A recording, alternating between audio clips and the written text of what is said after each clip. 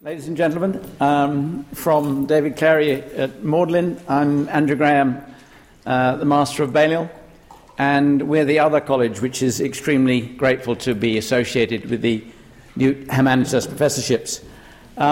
David has already expressed a number of thanks, but I'd certainly like to underline our thanks to Lord and Lady Foster, Lena Foster in particular, for supporting these chairs, in particular the one held by Glenn Lowry, which is in the realm of museum galleries and libraries. In terms of people who've put effort into making today happen, I would also like to thank Dr. Seamus Perry, the Fellow and Tutor in English at Balliol, who's made a lot of the arrangements.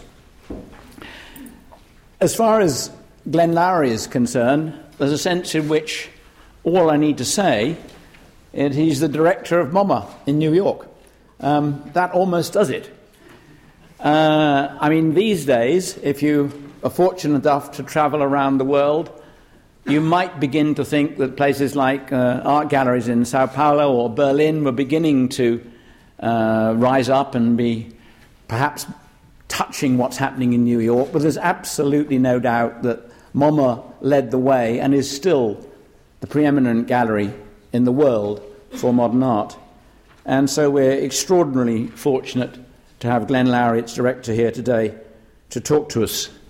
He's going to be speaking about the abodes of the muses, theorising MoMA. Since you're all in Oxford, you all know that the muses, there are either supposed to be 3 of them, or in most accounts possibly 9, the daughters of Zeus, and they are the people who are believed to have inspired artists, literature, poetry, and especially philosophy. And since I'm from Balliol, and our patron saint was believed very much in philosophers, it's particularly nice of us to be able to have this chair associated with Balliol. When I was wondering what I, as an economist, could possibly say about the theorising of MoMA, I thought to begin with there would be no connection at all, and I certainly wouldn't want to claim very much. But I don't know whether Glenn will be talking about this, but certainly in his writings, one of the things that he draws our attention to is the extent to which you go into some museums now and they look like shops, and you go into other shops now and they look like museums. And if we're in the world in which we are constantly trying to engage people on the other hand, but also stay authentic on the second hand, in the world of art there's still a need for authenticity, and in a university a need to stick with whatever happens to be the facts, even if they're a bit boring, that trying to pull those two things together, to entertain people and bring them in, but to be authentic and to informing them, is a challenge which we, I think, in the university can easily relate to. And, of course, we have many museums in Oxford, and we all go around using the word muse without always realising it, in terms of whether we're talking about being amusing or talking about music, etc., etc. It's all over the place. So it's a very great pleasure indeed to have Glenn Lowry here today talking about the abodes of the muses, theorising MoMA. Glenn Lowry.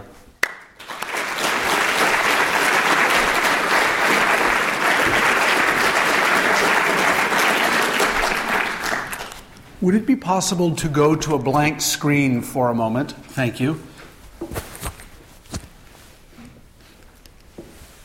Well, good afternoon, and thank you very much for the invitation to join you here at Oxford this week.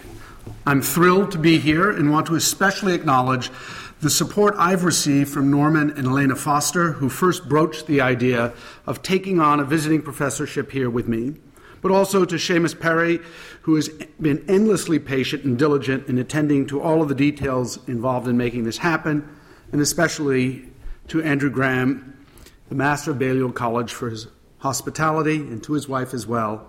To them and everyone else involved in this enterprise, my heartfelt gratitude. I'm especially happy to be here with Thomas Struth, an artist I admire enormously and someone who has done more to think about museums, as you'll see in a moment, than almost anyone. Now, when Alexander Dorner, the German scholar and director of the Landesmuseum in Hanover, wrote in 1927, "The objective of an art museum is more than to position its treasures in an orderly fashion.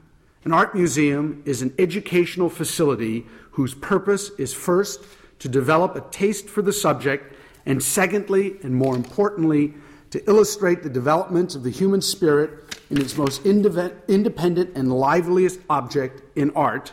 He gave voice to a fundamental shift in the conception of the art museum that continues to reverberate today." Dorner, of course, was not the only museum director in the 1920s to make this kind of argument, but it was his thinking and writing that inspired other directors, like Alfred H. Barr, Jr. in the United States, to reimagine the museum, to think of it as something more than just an instrument of the Enlightenment, designed to disseminate knowledge through the classification and ordering of objects of the past. Abodes of the Muses, theorizing the modern art museum, takes as its point of departure Dorner's sense of the art museum as a place of discovery and learning, a space inherently educational yet also spiritual, dedicated to creating a lifelong engagement with art, and especially contemporary art. For it was Dorner, long before Barr and other directors of museums of modern art, who understood the importance of embracing the work of living artists and ensuring that their presence was part of a museum's program. Among his many radical innovations while in Hanover, where he remained until he fled to the United States in 1937 under Nazi pressure, was working with artists like the Russian constructivist L. Lissitzky to design whole environments at the museum, what he called atmospheric rooms. These rooms were meant to complete the historical sequence of galleries at the Landesmuseum and showcase the work of living artists such as Piet Mondrian, Laszlo Moholy-Nagy, and Kazimir Malevich. The most famous of these environments, the so-called abstract cabinet, and now we can actually have the image that's possible, was a space meant to change with the viewer's perspective in order to appear dynamic and active, in much the same way abstract art was understood to be optically dynamic and active. So what I hope to do this afternoon is to frame a number of larger questions and issues pertinent to how we think about art and art museums in general, and museums of modern art in particular. Throughout, my comments will be tempered by what I take to be Dorner's principal insight, that living artists have a singularly important role to play in the shaping and defining of art museums, and that these institutions are not passive conveyors of knowledge and information, but dynamic places of encounter meant to create unique relationships with their public. In this context, I want to suggest that museums of modern art need to be understood, theorized if you wish, as disruptive institutions, to borrow a term from Clayton Christensen of the Harvard Business School. This is not to take away from other approaches to theorizing art museums that include seeing them as either a kind of shrine or spiritual space, or a validating locus for works of art, often closely tied to the market, or as colonizing spaces, to take but a few of the most cited approaches to studying these institutions.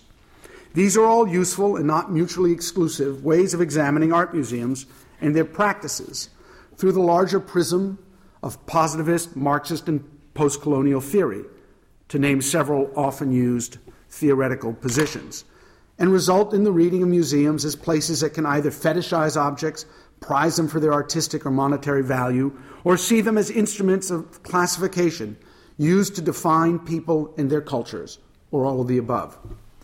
But none of these approaches explains why museums of modern art emerged as they did in the first decades of the 20th century, or what distinguishes them ontologically from historical museums.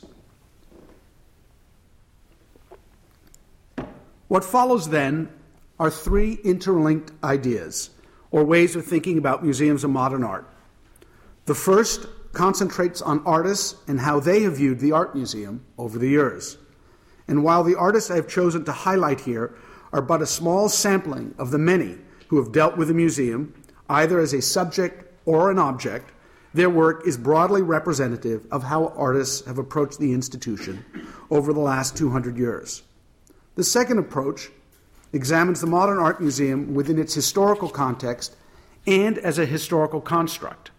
And the third addresses the changing nature of these institutions today, while trying to suggest a couple of ideas that might be helpful in understanding their future. Think of this effort as a way of considering the museum as it has been imagined, as it is realized, and as it could be.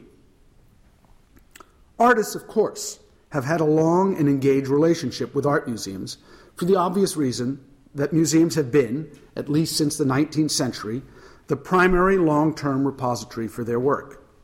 They have also often been the venue where, because of their collections, a history of art is written. Thus, for artists, there's both a short-term value to museums as a source of patronage and a longer-term importance of museums as a means of securing a place in a broader history of art.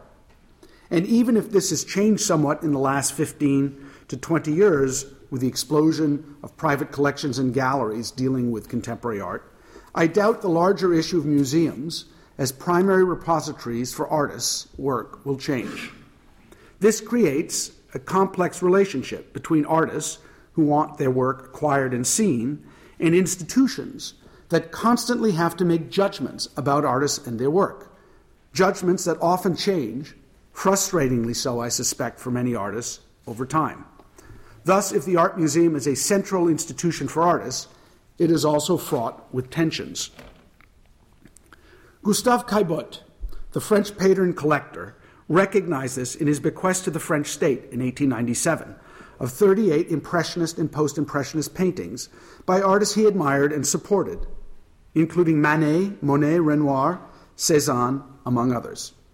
Caillebotte understood that the reception of these works by the French establishment would be controversial, despite his desire to see them inscribed into an official narrative. So he stipulated that, and I quote, "I leave to the state the paintings in my possession. However, as I want this gift to be accepted, and in such guise that these paintings not end up in an attic or storage room of a provincial museum," boy, did he know museums, a certain but rather in the Luxembourg and later in the Louvre, a certain lapse of time will be necessary before the execution of this clause, until the public may, I do not say understand, but admit this painting. 20 years or so might be required. In the meantime, my brother Marchal, or failing him, another of my heirs, will keep them. Caillebotte, as it turns out, was not wrong in anticipating the hostility his gift would encounter when presented to the state's principal collecting institution for modern art, the Musée du Luxembourg. After years of debate and controversy, only half of the gift was ultimately accepted, and then only grudgingly. The rest of the paintings, for the most part, were acquired by Albert Barnes and are now part of the Barnes Foundation, which recently became the subject of a great deal of controversy in its own right in Pennsylvania due to its perilous financial situation. Skepticism, or at least a mistrust of art museums on the part of French artists, has a long history. As early as 1796, Hubert Robert, who had become keeper of the king's paintings at the Louvre under Louis XVI, and luckily survived the Revolution, produced Imaginary View of the Grand Gallery of the Louvre in runes.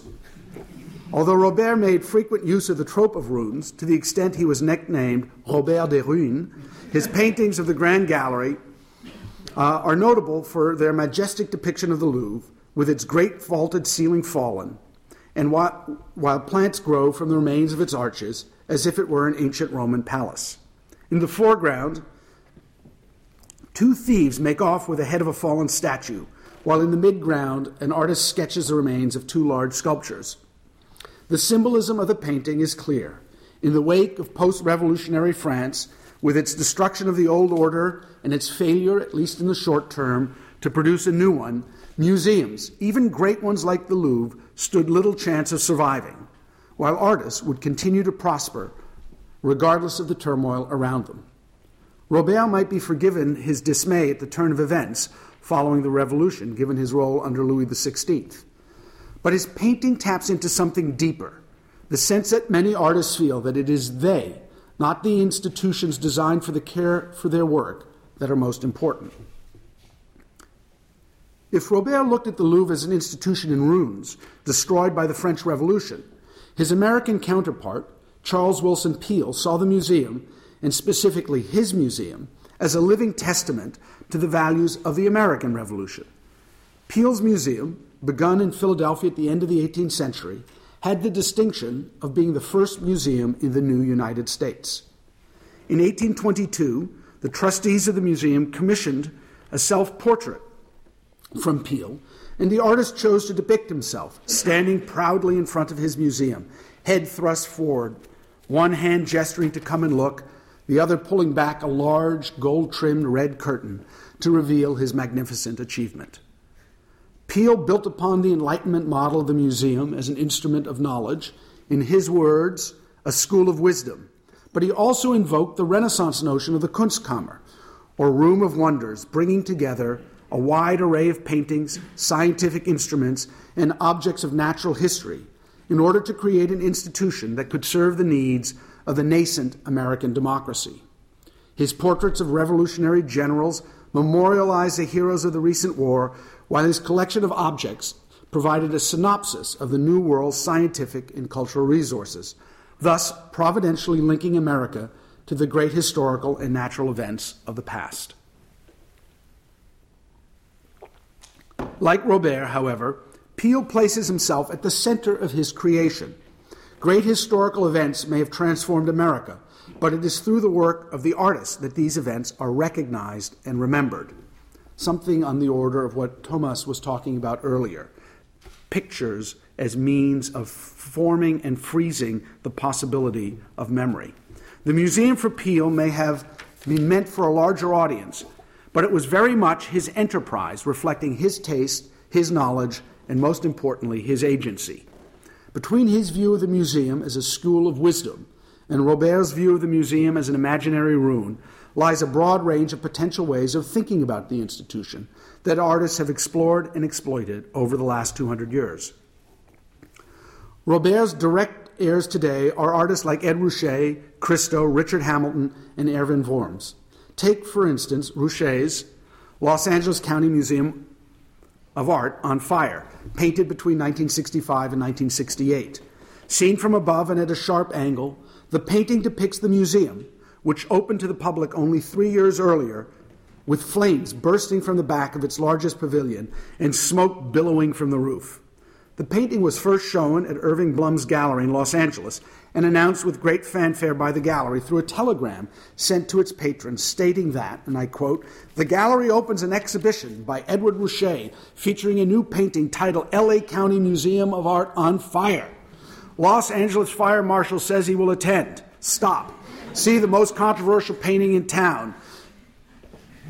Presented on the wall with several preparatory drawings, it was cordoned off from the public by a velvet rope, at once suggesting the elaborate proceedings of a movie premiere and the precious setting of an icon. At the time the painting was shown, the country, and Los Angeles in particular, was in turmoil, reeling from race riots that set large parts of South Los Angeles on fire, the war in Vietnam, and the assassination of Martin Luther King and Robert Kennedy. Revolution, many felt, was around the corner, and in this heady mix of idealism and destruction, museums were not to be spared, as Ruscha's painting makes clear. But Ruscha is too dispassionate an observer to simply want to echo the times. His painting does not actually show the county museum on fire, but rather an elaborate architectural model of the museum on fire, thus at once deftly decontextualizing the institution while generalizing it, turning it into a commentary on the modernist ideal of a museum, as David Hickey has previously observed. At the same time, by rendering a model burning and not the museum, Ruscha keeps himself at one remove from the institution, in the same way that Robert keeps himself at a distance from the real Louvre through an imaginary view of the museum in ruins. Christo's proposal of 1971 to wrap the Museum of Modern Art in 70,000 square feet of canvas, though never realized, sought to make the museum simply disappear. The proposal was part of a series of large-scale wrappings developed initially by Christo and then by Christo and his wife Jeanne-Claude to enshroud key public monuments in order to both call attention to them by disrupting their use and to provoke a complex civic dialogue about artistic expression. In the case of the Museum of Modern Art, which was one of several museum proposals made by Christo, the idea also involved inverting the traditional notion of the container and the contained, transforming the museum into an unusable object. Christo's proposal for the museum involved wrapping the building, covering the garden to the north of the museum in a vast, translucent polyethylene skin, and constructing a 20-foot-high barricade of 441 stacked oil barrels to block 53rd Street at the entrance to the museum. While Christo's proposal has affinities with earlier Dada and Surrealist work through its use of shrouding and its sly and enigmatic altering of the museum's physical presence, it also recalls, through its massive barricade, several centuries of street warfare, from Delacroix's Liberty Leading the People of 1830 to images of the Russian Revolution, the Second World War, and probably more pertinently to Christo, who lived in Paris in the early 1960s, the student uprisings of 1968. Richard Hamilton offers a less confrontational, though equally trenchant view of the museum in his Guggenheim series, initially made in 1965, but continued into the 1970s. Based on a photograph of the museum that Lawrence Alloway, then a curator at the Guggenheim, sent the artist in 1965, shortly after Frank Lloyd Wright's iconic building was completed, Hamilton made a series of drawings and 6 fiberglass reliefs, one of which you see here, each 4 feet square in different colors, ranging from black to gold. Hamilton was interested in simulating the architectural process, in his words, from visualization of the building to planning to construction, and even later to photographing and publicizing it. His goal was to invert the object as art by starting with architecture and working backwards to cast it into an object. Hamilton began by asking, does the neutrality of Duchamp or the studied banality, even vulgarity of the subject matter in most American pop art significantly exclude those products of mass culture which might be the choice of a New York Museum of Modern Art Good Design Committee from our consideration? His insight, however, was to recognize that by altering the perspective of the building in order to emphasize the concentric rings of its rotunda, and by altering the color of each panel, he could reveal the changing nature of the institution. From slick home to the fashionable crowd, to a generator of wealth and status. 40 years later, and after the Guggenheim's controversial franchising efforts in Bilbao, Berlin, and elsewhere, Erwin Wurms presents a very different museum in his Guggenheim Melting. The gleaming and iconic building that fascinated Hamilton has given way to a barely identifiable white mass slowly dissolving into a puddle. Hamilton's pop sensibility has been replaced by an ironic and even cynical twist. If Hamilton sees the Guggenheim as an object of fashion, wealth, and desire, and if Christo and Rouchet see museums as sites of contention and debate, then Marcel Brotteers treats the institution as a conceptual project, whose processes and systems are open to interpretation and critique. In his monumental Museum of Modern Art, Department of Eagles, realized between 1968 and 1972, he appropriates the practice of the institution itself. The project began in his house in Brussels, but it had no permanent home or configuration. In each of its various manifestations, it developed wings or sections, beginning with a section on the 19th century and going on to include sections on cinema and finance, among many other topics. Since the museum had no permanent collection, its existence is evidenced only by installation photographs and the found objects, reproductions, packing crates, film, wall labels, signage, and multiples that Brotteers created to populate the museum. The Museum of Modern Art, Department of Eagles, works on the surface like a typical museum. Its objects are organized, cataloged, and displayed according to fairly straightforward taxonomic rules. But underneath the surface, it explodes the idea of the museum, subjecting its systems and methods to a rigorous critique that disputes the institution's authority by both mocking and mimicking its strategies of permanence and definitiveness. In doing so, Brottiers harks back to the pioneering work of Marcel Duchamp and his Boîte en valise, or museum retrospective in a suitcase, and anticipates the patahistorical efforts such as Michael Bloom's tribute to Safia Behar, which you see here, or David Wilson's Museum of Jurassic Technology, or even Orhan Pamuk's more recent Museum of Innocence. It also presages the institutional critiques of Andrea Fraser, who deconstructs the way art museums glorify objects and treat women, and Fred Wilson, who examines the way museums deal with the painful and often hidden stories of African Americans.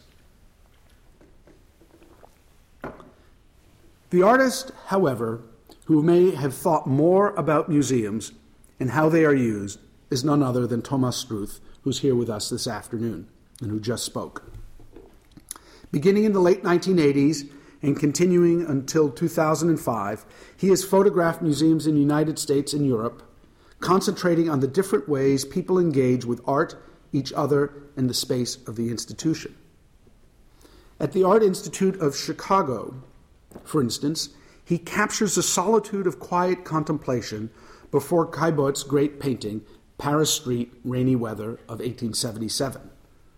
While at the Prado, he focuses, as he showed earlier, on a group of students and other tourists gathered before Velázquez's masterpiece, Las Meninas, and their varying responses to the painting, from wandering by it to ignoring it to listening to the acoustic guide account of the work.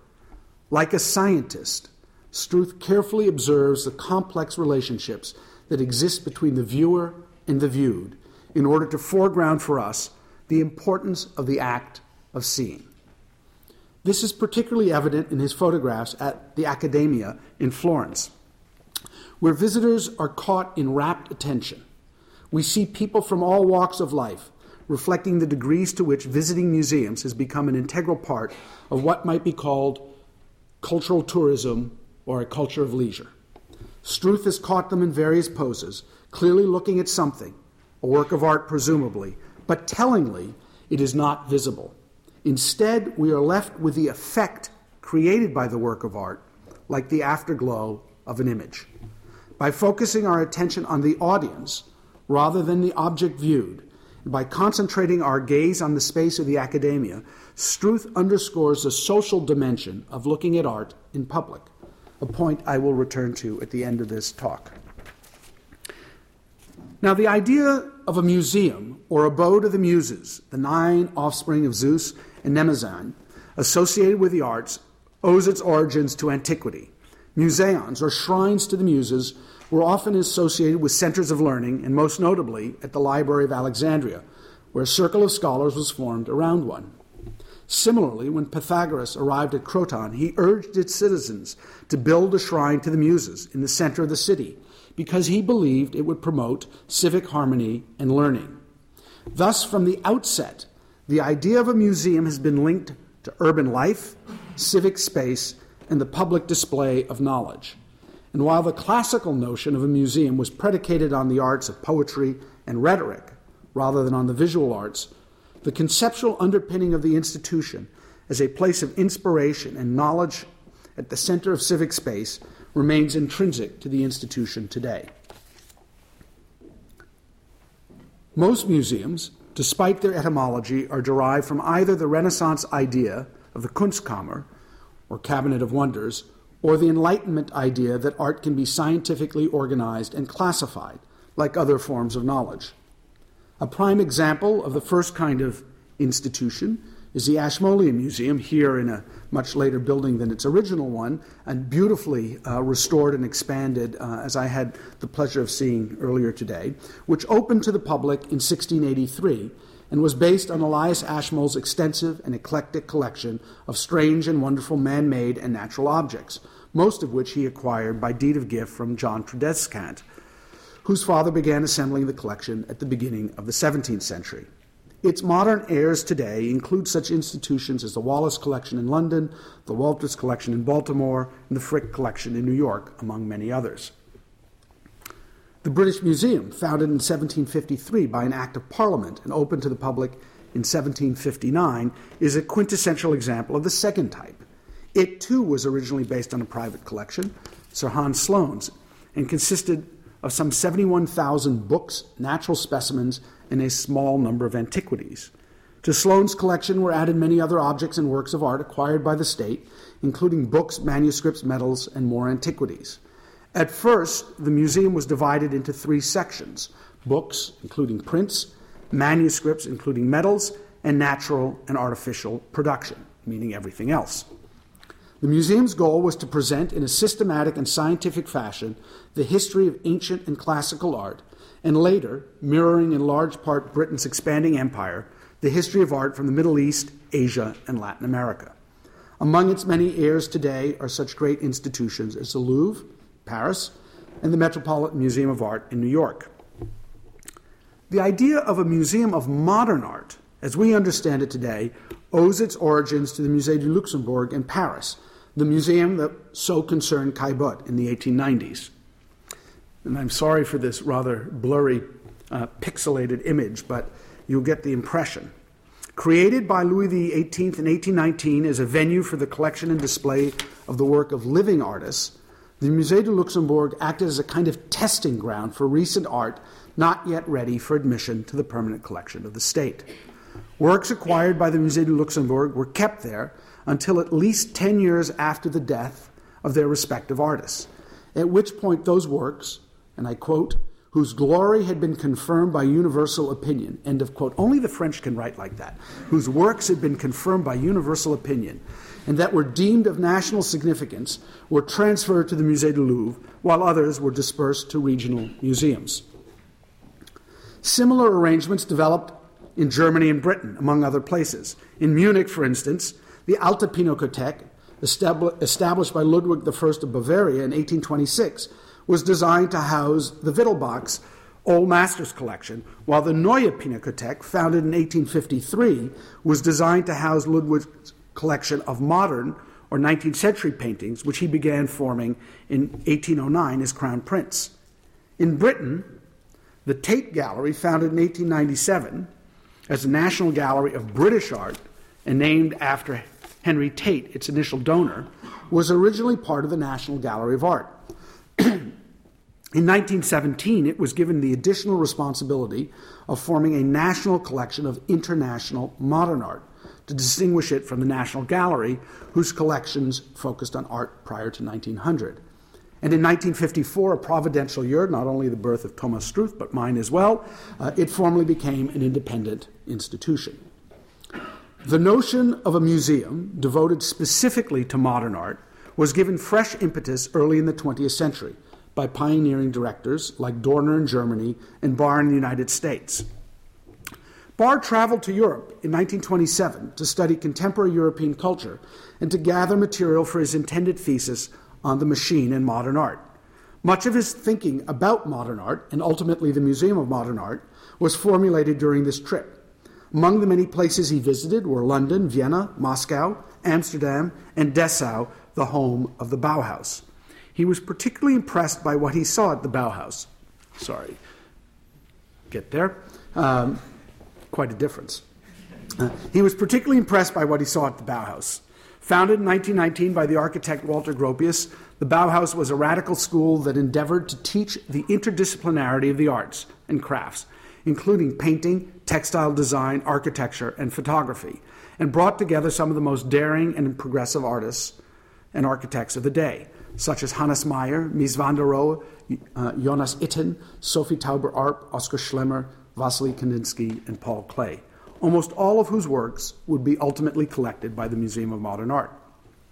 Now, Barr was predisposed to the Bauhaus approach, having previously taught a course on modern art at Wellesley College that focused on painting and sculpture, as well as graphic design, music, film, and architecture, and saw in the Bauhaus a model for a discipline or medium-based program, rather than one organized by epoch or geography. At the same time, from Dorner, he absorbed the idea of the museum as a place of learning and discovery, committed to living artists.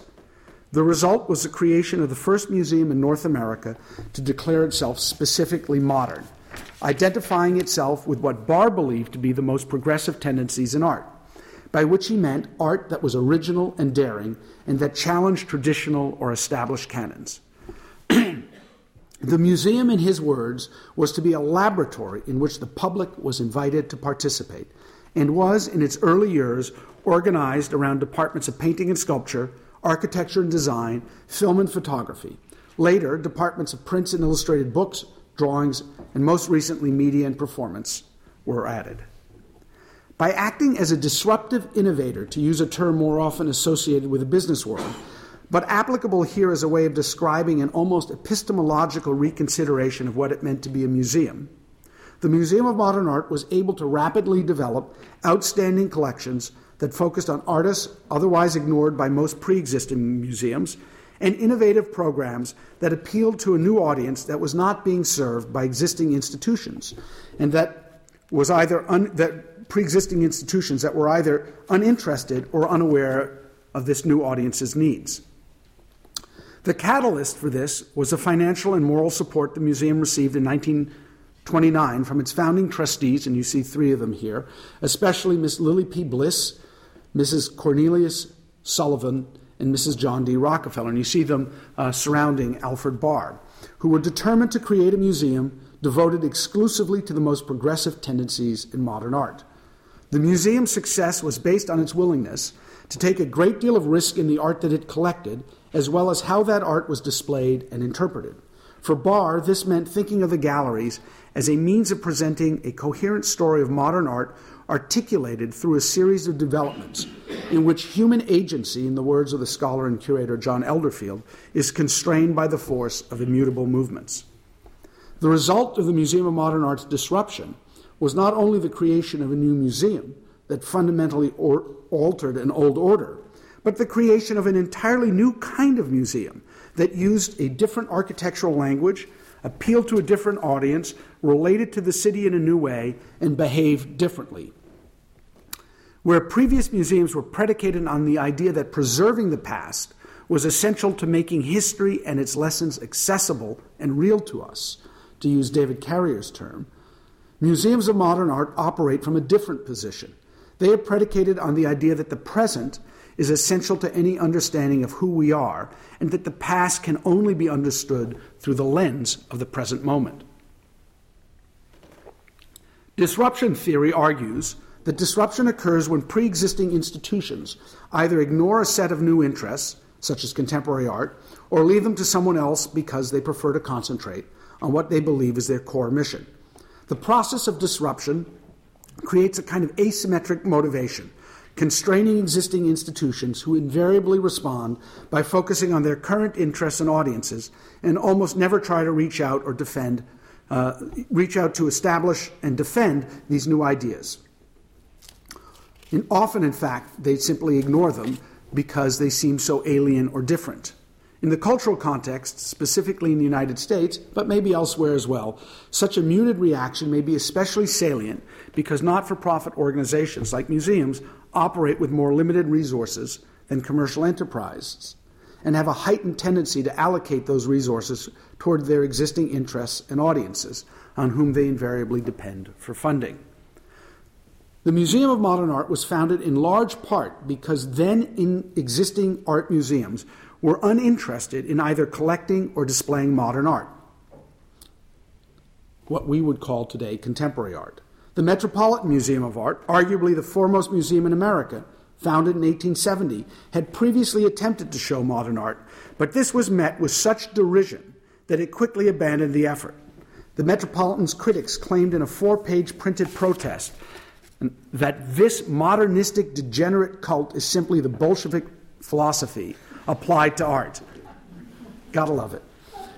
By the time that the Museum of Modern Art was founded, Jerome Klein was able to write in the Boston Transcript, and I quote, that for a number of years, the worthy trustees of America's greatest museum, the Metropolitan Museum of Art, have been subjected to considerable embarrassment. A great many people have had the bad taste to inquire in public print why the competent administrators of the museum have taken no cognizance of the emergence of art in the world of today. The clamor grew, and the trustees and their henchmen awoke one day to the horrible discovery that Cézanne and his upstarts had for years been taken up by the best of society. End of quote. In short, the Museum of Modern Art has been called the Metropolitan's worst mistake, because it disrupted the existing model in a way that made it difficult, if not impossible, for the Metropolitan or any other pre-existing museum to follow. It did so by focusing on contemporary art and by treating the galleries, and there's the Metropolitan, actually isn't doing so badly if you look carefully. It did so by focusing on contemporary art and treating the galleries not as a venue for the taxonomic display of the past, but as a laboratory where new ideas could be explored and where the public was invited to participate. In the words of Barr, the founding director of the museum, nothing that visitors will see in the exhibition galleries, neither the works of art, nor the lighting fixtures, nor even the partitions, is at present permanent. By thinking of the museum in this way, Barr defined it as a venue of scientific as well as aesthetic experimentation, open and accessible to all who are interested in modern art. This notion of creating a museum that was both popular and populist in spirit led the institution to break away from the prevailing architectural language, here the Philadelphia Museum of Art, used for building museums at the time, with its heavy reliance on classical and neoclassical references, and to adopt the language of international modernism. It also led the museum to place its entrance directly on the street instead of up an imposing flight of stairs, typically used by other museums to set themselves apart from the activity and noise of the street. By doing so, the museum radically altered its relationship with the public, as well as the city itself, and declared that it not be understood as a quiet sanctuary or retreat, but as part of the hectic and ever-changing life of the urban setting, open to all. The idea of the Museum of Modern Art as a laboratory meant that it accepted the fact that it was to be in a constant state of flux, and even uncertainty, evolving and changing as modern art and our understanding of modern art evolves and changes. This sense of flux can most easily be seen in the way the museum refers to itself, which has changed several times from its early appellation as the Museum of Modern Art to the Modern in the 1950s and 60s, and now MoMA, as well as the fact that in less than 80 years it has undergone 7 major architectural renovations and expansions, moving from its first temporary space on Fifth Avenue, which is the building to the left of the large now hotel called the Plaza, where we opened in 1929, to a leased townhouse at 11 West 53rd Street in 1932, to its first custom-built home in 1939. And what's wonderful about this image is you can see the kind of exuberance of the Museum of Modern Art in 1939. It puts its sign not on the wall of the building, but on the roof, declaring itself to be part of this vertical city, to its present iteration designed by Yoshio Taniguchi in 2004. The recognition the Museum of Modern Art achieved for the artists it championed, such as Cézanne and Van Gogh, Seurat and Gauguin, but also Matisse and Picasso, among others, combined with the impact of its publications and exhibitions, made it a model for other institutions in North America, Europe, Asia, and Latin America, seeking to deal with modern art. In some cases, like the San Francisco Museum of Modern Art, founded in 1935, the Musée National d'Art Moderne in 1937, which succeeded the Musée de Luxembourg in Paris, the Sao Paulo Museum of Modern Art in 1948 in Brazil, the Kamakura Museum of Modern Art in 1951 in Japan, entirely new museums were built. In others, such as the Art Institute of Chicago or the Metropolitan Museum of Art, new departments were created as late as the 1960s.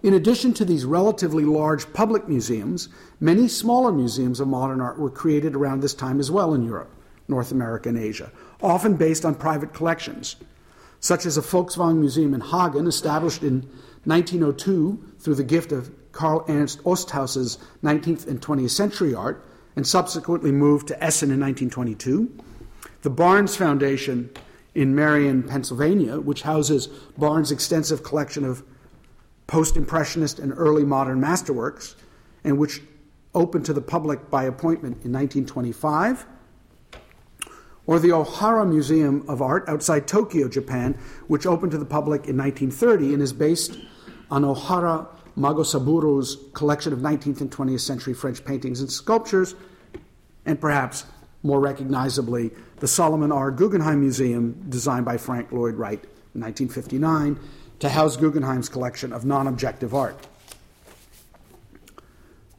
The growth in the number of museums devoted to modern and contemporary art throughout the 20th century and now the 21st century is paralleled by a dramatic growth of interest in the field by the general public as well as scholars. Despite their success and popularity, however, museums of modern art face a number of challenges. To what extent, for instance, is it practical or even desirable to present a coherent overview of a tradition or an era whose history is not yet fully developed or understood and is disruptive by nature? Is it possible to still relate the most recently made works of art to those over now 100 years old? Does it still make sense to divide an institution's collections by medium? How should museums deal with art from regions such as Latin America, Asia, or the Middle East, whose histories are different from those of Europe and North America, and for whose artists terms such as progressive or avant-garde might have very different meanings?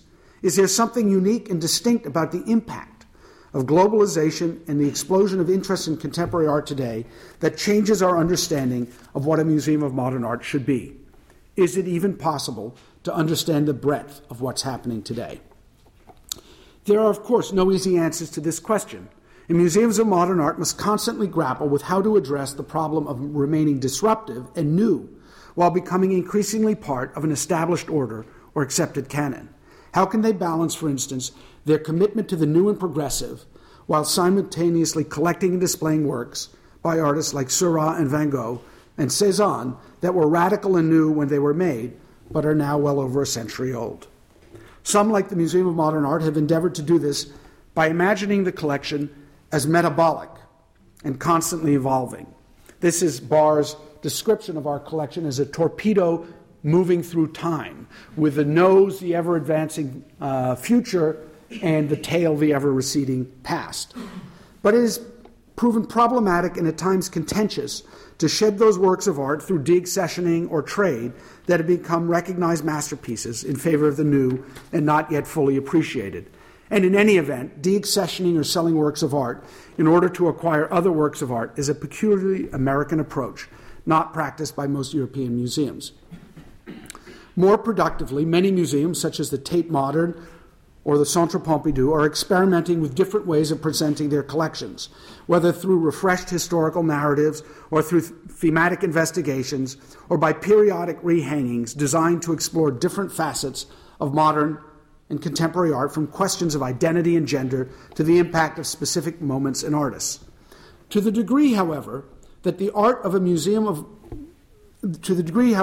idea of a museum of modern art implies a dedication to works of art whose histories are not yet fixed or fully fixed, any attempt to articulate a cohesive and concise narrative is more likely to be provisional than definitive.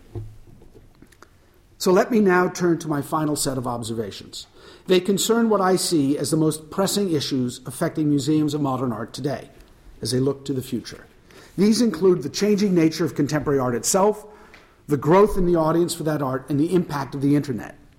If the 1970s and 80s witnessed a massive escalation in the scale of contemporary art, from Richard Serra's monumental sculptures to room-sized installations such as Martin Kippenberger's Kafka in America, that require museums to either build special galleries large enough and structurally sound enough to accommodate these works of art, or devote a considerable amount of existing space to their display, then the first years of the 21st century have witnessed a renewed interest in performance-based art and what might be called participatory art.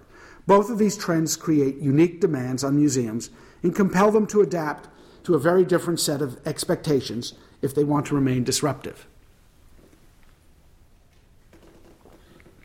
In the case of performance, spaces need to be found that can accommodate artistic acts that often challenge audiences and pose both logistical and ethical problems for institutions. Two examples from recent projects at the Museum of Modern Art make this clear. In the spring of 2010, the museum presented The Artist is Present, a retrospective of Marina Abramovich's performance over the last 40 years. The exhibition included the reperformance of 5 earlier works as well as the presentation of a new piece, The Artist is Present, in which Marina invited anyone in the museum to sit in silence with her for as long as they wished, and from which the exhibition took its title. All of the re-performances raised questions about the degree to which such acts were legitimate interpretations of Marina's original performances or simply theatrical restagings of earlier events. Marina quite dramatically says the difference between theater and performance art is that in the theater, everything is made up. It's an act. It's something else. Whereas in performance, everything that happens is real and immediate. So the knife that cuts into your skin in the theater doesn't produce real blood, but when it scores your skin in performance, as she often does with her own skin, it's real.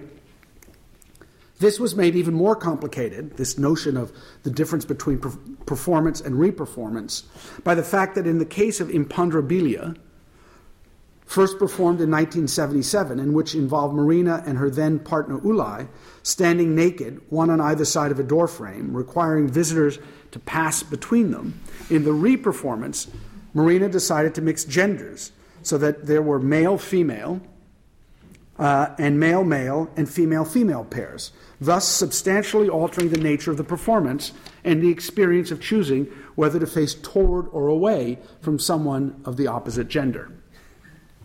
What was not evident, at least initially, was the degree to which managing more than 20 performers performing 8 hours a day, mostly in the nude, and up to 15,000 people a day who wanted to sit with Marina and were required to sign waivers in order for their time with the artist to be recorded, created unanticipated stresses and strains on the museum's staff and visitors. We had to hire new staff to deal with the performers and their complex schedules, psychologists to deal with their trauma as they were brushed up against, literally. I mean, you don't ever think about this when you run a museum, but because we deal with inanimate objects most of the time. But these were very difficult situations for the performers, none of whom, of course, who had ever done this before. So no matter how hard they had trained themselves to be subject to literally thousands of anonymous people brushing up against them a day became a problem for the institution, how to ensure their safety, psychological as well as physical, and how to train a security staff to deal with these complex situations. In other words, performance is not only something for the audience to contend with, it is also something for the institution to deal with. Another work pushed the museum even further. In Yoko Ono's, this is just Marina sitting from above. In Yoko Ono's voice piece for soprano, visitors were invited to step up to a microphone and scream against the wind, the wall, and the sky. The result was periodic and on some days almost continual shrieks and shouts that shot out from the museum's atrium, intruding into the space of adjacent galleries, and even the temporary exhibition space is 4 stories above the atrium. While Voice Piece for Soprano was meant as a transgressive piece, designed to disturb and interrupt its surroundings, and you should all be grateful that I'm not actually playing you a video clip, designed to disturb and interrupt its surroundings and to challenge institutional authority, the reality of the disruption it created in the otherwise relatively tranquil exhibition spaces around it caused many of the museum's own curators to complain about the work. Guards to be rotated more frequently or reassigned to other parts of the building, and an information program developed in order to explain to visitors that the screams were part of an artwork and that they too could shriek if they wished to. Unlike an object that once installed requires little further attention, performance forces an institution into an entirely new mode of operation that can be unsettling as well as exhilarating. Imponderabilia and Voice Piece for a Soprano challenged the Museum of Modern Art to develop new ways of dealing with its staff, internal processes, and audiences, but they also highlighted the degree to which works of art that encourage participation have become integral to contemporary practice. Artists, whether performance-based, such as Marina and Yoko, or relational, such as Rikrit Tirvanija and Philip Pereño, are eager to stretch the boundaries of art making and to engage in a social relationship with their public. And museums of modern art, if they want to stay current, are going to have to reconfigure their spaces in order to enable these kinds of practices to take place. In doing so, they transform the relationship audiences have with them and create opportunities for the public to shift from being observers to being participants. This is especially evident in works like Roman Ondaatje's Measuring the Universe, where everyone entering a gallery is invited to have his or her height and initials marked on a wall. Without the participation of the museum's public, the piece literally does not exist. And for an audience hungry to engage with art, to see it as more than something abstract and removed from their life, Measuring the Universe offers those who participate an opportunity to not only help make a work of art, but to have themselves literally inscribed into the fabric of the museum.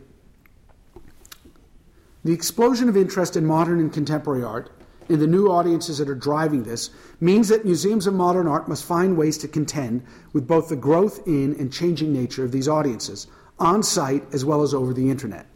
The implications of this are considerable. Throughout most of the 20th century, museums of modern art were largely Western constructs with predominantly European and North American collections, serving mostly European and North American audiences.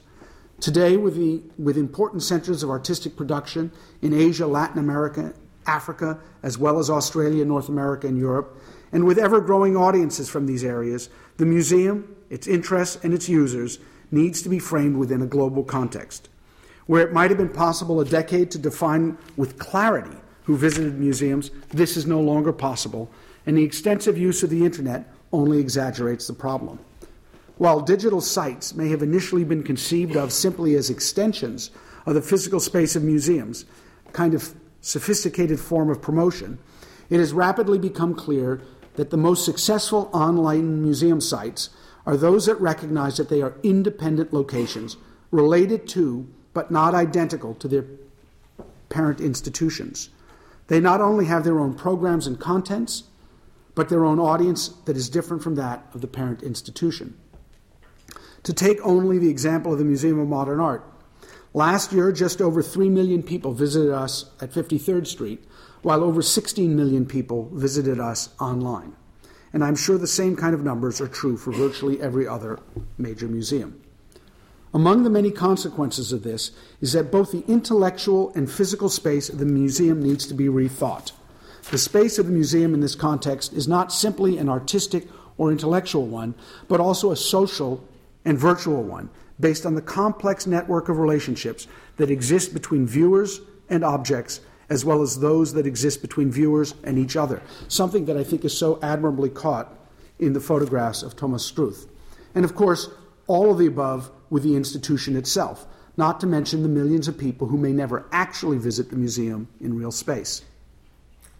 The museum seen in this way becomes a locus for a broad range of artistic, intellectual, and social experiences that cannot be understood only through the lens of art history. Psychology, sociology, and linguistic theory, among others, are needed to address the questions of this globalized art world. Complicating this is the fact that what was once an intimate experience, shared by a relatively few people from similar social and intellectual backgrounds, has become a hugely popular experience shared by many from around the world and with diverse backgrounds and interests. Some critics have seen this explosion of attendance as eroding the ability for any one visitor to directly engage with a discrete object, and in so doing, undermining the importance of the institution and diminishing the value of the art shown. Others have seen this as a fulfillment of modern art's democratic and populist impulses and increasing the importance of art as part of our everyday experience. In either case, the idea of the museum as a laboratory needs to be expanded to include the notion of the museum as a crucible, that is, a place where intersecting interests and opportunities can connect to and with each other, forging new relationships and networks of affiliation for a diverse range of people. Art, of course, is the catalyzing force that is at the center of this process, enabling connections and relationships to be made. But these are amplified and refracted by social interactions and the coruscating impact of digital technologies and the internet in particular, that stream information and connection seamlessly to anyone interested inside or out of the museum. Where a decade ago, engaging with a museum for most people meant visiting a physical space, today this is no longer true, as the associations and possibilities created by the museum extend well beyond its walls through a wide range of mediums, including traditional publications, but also online sites, cell and smartphones that enable ongoing social connections and conversations to be created in, around, and about the museum. The overlapping and intersecting nature of these conversations and experiences suggests that as the space between the real and the virtual collapses, traditional notions of the museum as a single physical space whose works of art can only be experienced in real time is rapidly being replaced by the idea of the museum as a generator of knowledge and ideas whose works of art belong to a continuum of experiences that include what is happening in the galleries as well as what is taking place on Facebook, Twitter, and YouTube, among many other possible sites. Well, I've talked for far too long, so let me conclude by underscoring three interconnected ideas that began this lecture.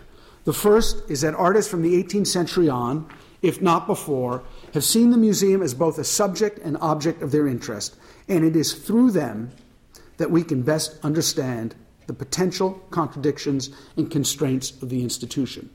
The second is that museums of modern art came about in the early 20th century in tandem with the creation of new modes of artistic expression, what we conveniently call modern art, and new audiences for this art, disrupting in the process traditional historical museological models. And the third is that museums of modern art remain today disruptive as they continue to be transformed by a variety of forces, including new artistic practices, new audiences, and new modes of experiencing the museum itself. By responding to the work of artists not yet accepted or even understood by more established institutions, and the audiences for this new work, museums of modern art can be seen over the course of the last 100 years as reframing the museum from a historical space primarily concerned with the classifying orders of the past to a laboratory in Barr's notion of the Museum of Modern Art in which to explore current events and experiences, to a crucible today in which a wide range of real and virtual experiences of art at a global scale are playing off, collapsing upon, and reinforcing each other in an almost endless network of possibilities. Thank you very much.